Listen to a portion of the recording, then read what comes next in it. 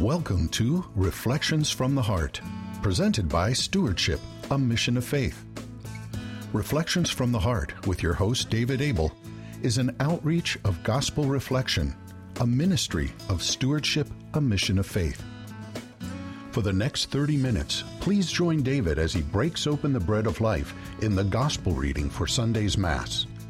And as the same Holy Spirit who inspired the biblical writers inspires us today with the truths he reveals to our hearts through his word. Now, here's David with Reflections from the Heart. Welcome, everyone, to another session of Reflections from the Heart. My name's David Abel. Today I'm joined by Rob Longo. Welcome. Good to be here, David. Thank you. Awesome. If everybody would take a moment and get out their Bibles, we're going to turn to Luke chapter 13, verses 1 through 9. And before we break open the bread of life, Rob, do you mind inviting the Holy Spirit into our hearts to help us see how the Lord wants to speak to us and help us on our journey home to Him? All right, let's pray. In the name of the Father, Son, Holy Spirit. Amen. Dear God, you are an awesome, loving, patient, merciful God. Thank you. Thank you for the gift of our lives.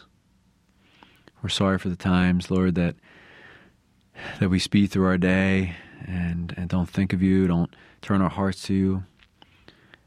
And we ask you, please, Lord, during this Lenten journey that you would help us to have eyes and hearts wide open, that we can see you in everything, especially in the people that you put in our lives. And we ask you, Lord, for the courage for the moment. You are the God of now, and Lord, please give us the courage in the moments of our lives to love unconditionally, to seek to serve rather than be served, to forgive, to show mercy to those that in our flesh we might not want to show mercy, Lord. So please give us the courage to live and love in the moment.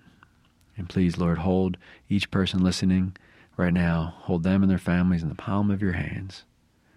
Send the Holy Spirit into their hearts right now, Lord, so they know the direction that you want them to take. And we pray all this in Jesus' name. Amen. Amen. In the Father, Son, Holy Spirit. Amen. And in our little Stewardship of Mission of Faith prayer book, there's a beautiful prayer called A Prayer for a Peaceful Spirit. And I really think this is something we should pray every day, because too many times we have our busy agendas, our busy schedules. You know, the world's calling us in 72 different directions at the same time, and we don't include God, and we don't slow down to ask the Lord, what do you want me to do? Where do you want me to go? So I'd like to pray this prayer for a peaceful spirit, and hopefully it'll pierce the heart of our listeners today and help us all to slow down. Please, Lord, slow me down. Ease my pounding heart, quiet my racing mind, steady my hurried steps. Amidst the confusion of my days, grant me the calmness of your peace. Help me to know the truly restoring gift of sleep. Teach me the art of taking time off, to slow down, to see the beauty in your creation, to chat with a friend, to read a few lines from a good book. Remind me each day that there is more to life than increasing its speed. It is living each moment with you and for you. Let me look upwards into the branches of a towering oak and know that it grew great and strong because it grew slowly and well. Please, Lord, slow me down. Teach me to be gentle and humble of heart, fearing nothing of this world, as you are my Lord. Grant me rest for my soul now and eternally with you. Amen. Amen. David, awesome. That is a beautiful prayer. I haven't prayed that in a while, and it just really highlights the beauty, right? God, the beauty of God's creation, and how, you know, just looking at the beauty around us is going to help us connect to our Creator, to our God. Yeah. So thank you for praying that, not just reading it, but praying it. And if anybody was touched by the prayer, please just contact us at Stewardship Mission of Faith, and we'll send you the prayer book, or multiple copies that you can share, and the prayer is in there. So just get in touch with us if you'd like copies of that. Beautiful. And Rob, do you mind giving us a little bit of gospel love today? Okay. So the gospel is from the Gospel of Luke, chapter 13, 1 to 9. Luke 13, 1 to 9. Some people told Jesus about the Galileans whose blood Pilate had mingled with the blood of their sacrifices. Jesus said to them in reply, "Do you think that because these Galileans suffered in this way, they were greater sinners than all other Galileans? By no means. But I tell you, if you do not repent, you will all perish as they did. Or those 18 people who were killed when the tower of Siloam fell on them, do you think they were more guilty than everyone else who lived in Jerusalem? By no means. But I tell you, if you do not repent, you will all perish as they did." And he told them this parable. There once was a person who had a fig tree planted in his orchard. And when he came in search of fruit on it, but found none, he said to the gardener, "For 3 years now I have come in search of fruit on this fig tree, but have found none. So cut it down. Why should it exhaust the soil?" He said to him in reply, "Sir, leave it for this year also, and I shall cultivate the ground around it and fertilize it. It may bear fruit in the future. If not, you can cut it down." The Gospel of the Lord. Praise to you, Lord Jesus Christ. Wow. I think the Lord's pretty serious here, and I really think it's a call to each and every one of us. It says, "But I tell you, if you do not repent, you will all perish." A second time, "But I tell you, if you do not repent, you will all perish." Repentance is all throughout sacred Scripture. We must turn away from our sinful selves. Sin cannot enter heaven. In the book of Revelation, it says, "Nothing impure shall enter heaven." We must be all conformed into the truth and beauty of Christ in our journey here on earth. And thank you, Lord, that your mercy allows for that time of purgation, if we've given our yes and we're not fully pure. As 1 Corinthians, I believe, says, the hay and the stubble, the wood will be burned off, but the gold and silver will be refined in the fire of your love. Because for me, man, we must turn away from our sin. We must. And that repentance is not just repeating words to a priest or repeating words to God. It's a true contrition of the heart. It's actual tears that build up and say, "I am sorry, Father, for I have sinned against you." It is a true understanding that Jesus Christ paid the price for your choice to sin. He was scourged, crowned with thorns, died on a cross, mocked, taunted for you, for your free will choice to sin. We actually reject that gift of salvation and the gift of Jesus Christ's life for each of us when we choose to sin and then fail to repent. The Bible tells us one unforgivable sin. One. I believe that unforgivable sin, ladies and gentlemen, is our choice to hold on to the sin that's in our life. And many times, that sin is unforgiveness. Jesus taught us how to pray. And in the prayer, he's very specific. We pray to God, forgive us our sins. How? As we forgive others. But there's a little bit of a line after that. Jesus taught us how to pray the Our Father, the Lord's Prayer, that says, if you will not forgive another their sin against you, your heavenly Father cannot forgive you your sin. Ladies and gentlemen, this challenge goes right into the second paragraph because it's basically a parable that Jesus always liked to break open. The fig tree planted in his orchard, meaning the world, meaning God's orchard. God planted it. God planted each and every one of us here. James tells us in the book of James, faith without works is dead.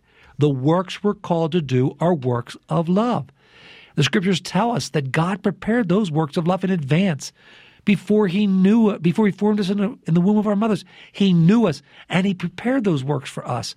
So like the fig tree, like us, we represent the fig tree, we're planted. And God says, in search of fruit, but found none. You see, our yes to Jesus Christ is a call to action. It's a call to love. It's not just lip service. Because in the Bible it tells of other people who said, Lord, Lord, knew he was Lord, called him Lord, but did not have that works of love, which are the fruit, which are feed the hungry, clothe the naked, visit, the stranger, visit the prisoner. Those works of love in the Sermon on the Mount, that's our works of love. So the Lord says, he doesn't see fruit. For 3 years, I have come in search of fruit, but have found none. So cut it down. But this is then what we call intercessory prayer, because the person that's being told the story says, and here's a key. God says, why should it exhaust the soil? And that's you and I. When we just take from the world all the worldly pleasures, all the gifts God's given us, and we make it all about me, myself, and I, that's exhausting the soil of our heart. And so he says in reply, sir, this is a person hearing the story, leave it for this year also, and I shall cultivate the ground around it. We're called to plant the seeds of faith. We're called to fertilize them. We're called to cultivate the ground. We're called to water the seeds that others have planted. And it says it may bear fruit in the future. But if it doesn't, you may cut it down. Our life, our yes, is a call to action. In our uniqueness, we're called to be Christ to the world, to be that vessel of God's love, God's truth, the light in the world that's in darkness right now. And those works of love, as James tells us, without faith and works together, it's dead. Faith, lip service, dead. Works, we can't work our way to heaven. Catholic Church teaches that in her catechism. But we also can't give lip service and say, I have faith in Jesus Christ. And works of love aren't the fruit that are produced. So again, this scriptures really hit me, Rob, really hit me. And David, as you're sharing, there's just so many things that the Lord is speaking into my heart. The first one is how often have I said, well, I'm not as bad as those guys. Who am I measuring myself against? It's usually people that are a lot worse than I am, right? And in my heart, I'm not as bad as those guys, but Jesus is very clear, don't worry about those guys. We need to, our measuring stick, our bar needs to be Jesus. If we're going to compare ourselves to anybody, compare ourselves to our Lord, and just the seriousness of repenting. Just the other night, I was reading a reflection in a prayer book called Divine Intimacy. It's just a beautiful, beautiful prayer book. And each day there's a different topic. And a couple of days ago, the topic was just one word, sin. And it talked about the seriousness of a single sin. And it took you back to the story of Lucifer. One time, he turned his back to God or said, I will not serve. What happened?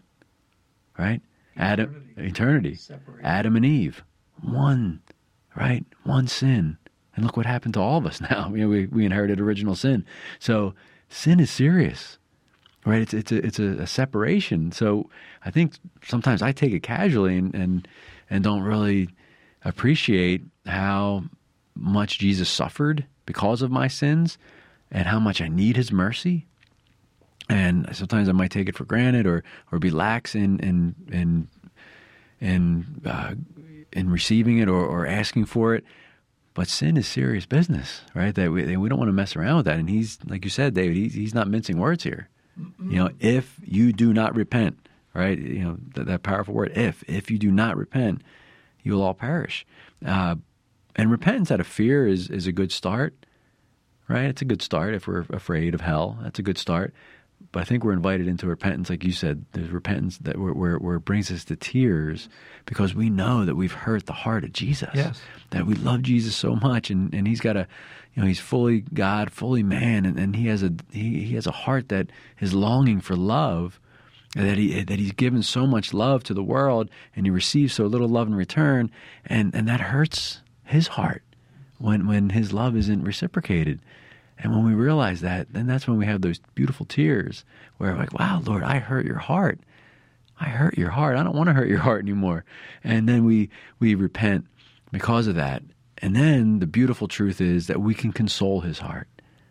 That once we realize that our sins hurt his heart, the same's true on the opposite end, that our works of love console his heart. Yes. Our time in prayer consoles his heart.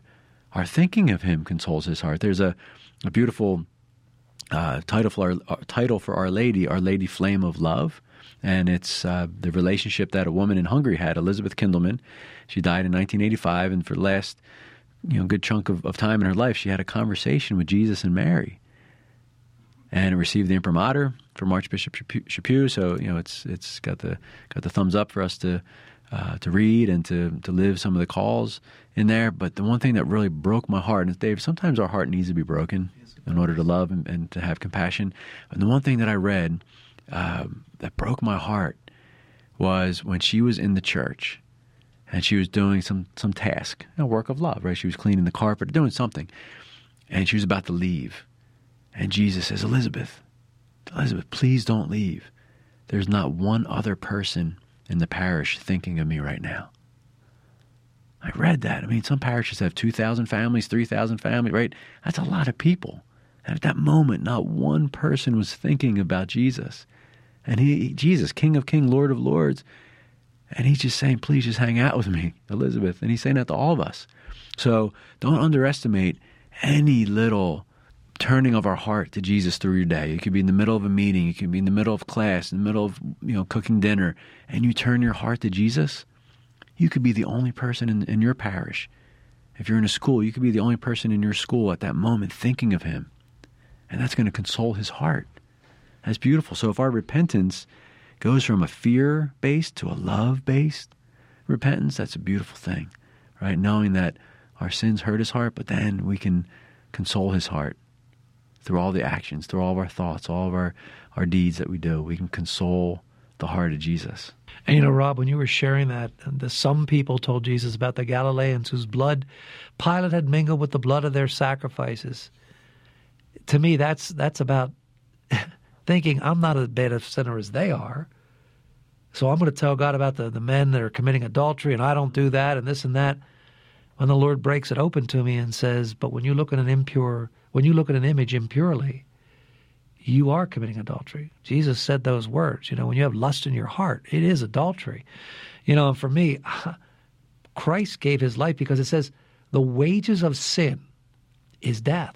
Someone has to pay the price for the breach in the covenant.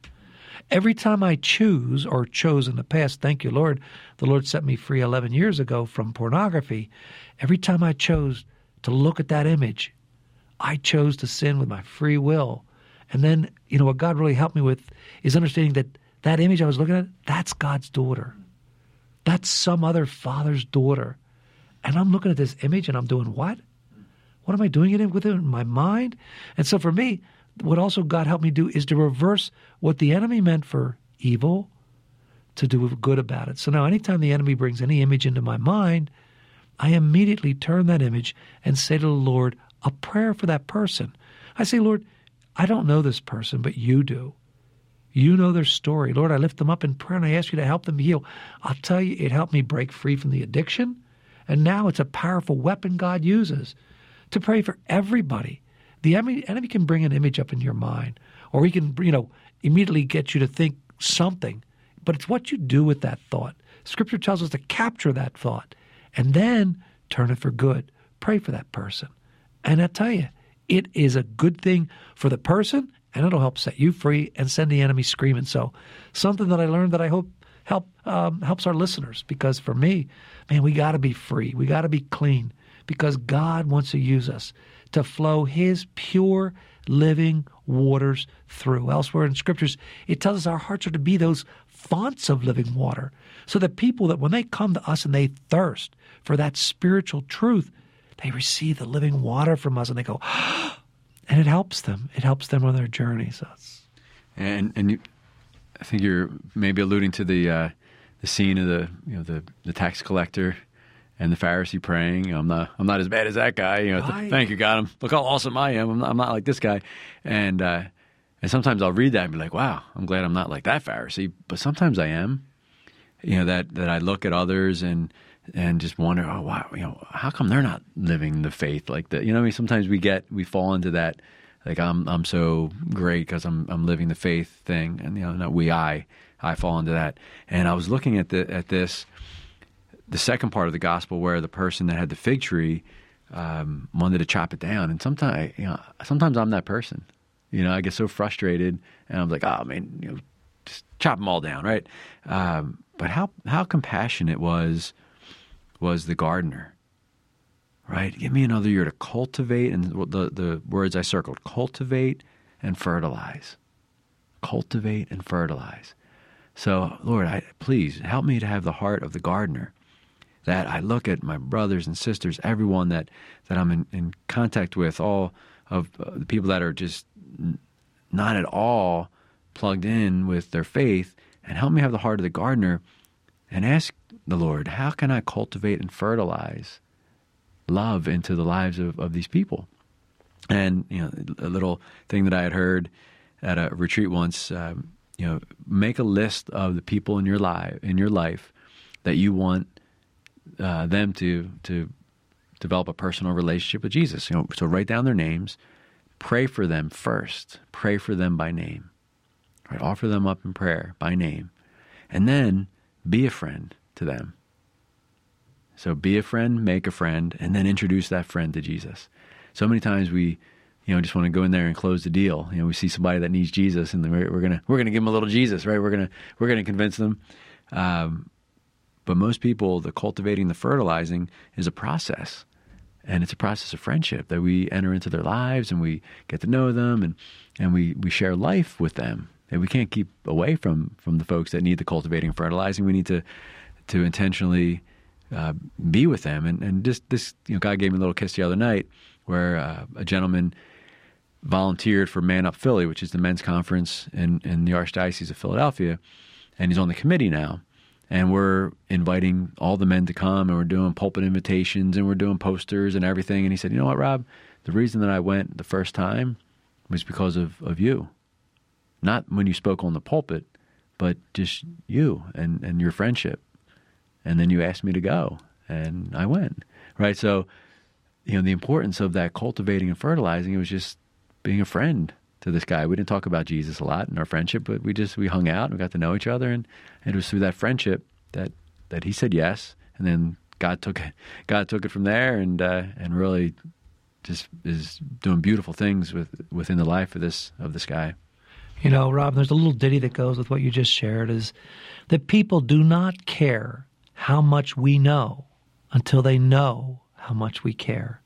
We can drown people with our Christianity, with our Catholic knowledge. Stop it. When you cultivate as a gardener, you've got to remove the stones and the obstacles and the weeds, and you've got to loosen the soil around the seed that is now developed into a plant. In that cultivation process, you've got to know how deep you can go. You've got to break up the soil around it. You've got to remove the rocks that are in there that are preventing the water or the fertilization to get to it. And you've got to free up the soil so that the roots can stretch out. And that takes hard work. It takes time. And that's our intercessory prayer. Here's the second piece, though. Fertilize it. Every gardener knows if you put too much fertilizer on, you will kill the plant. They can't handle it.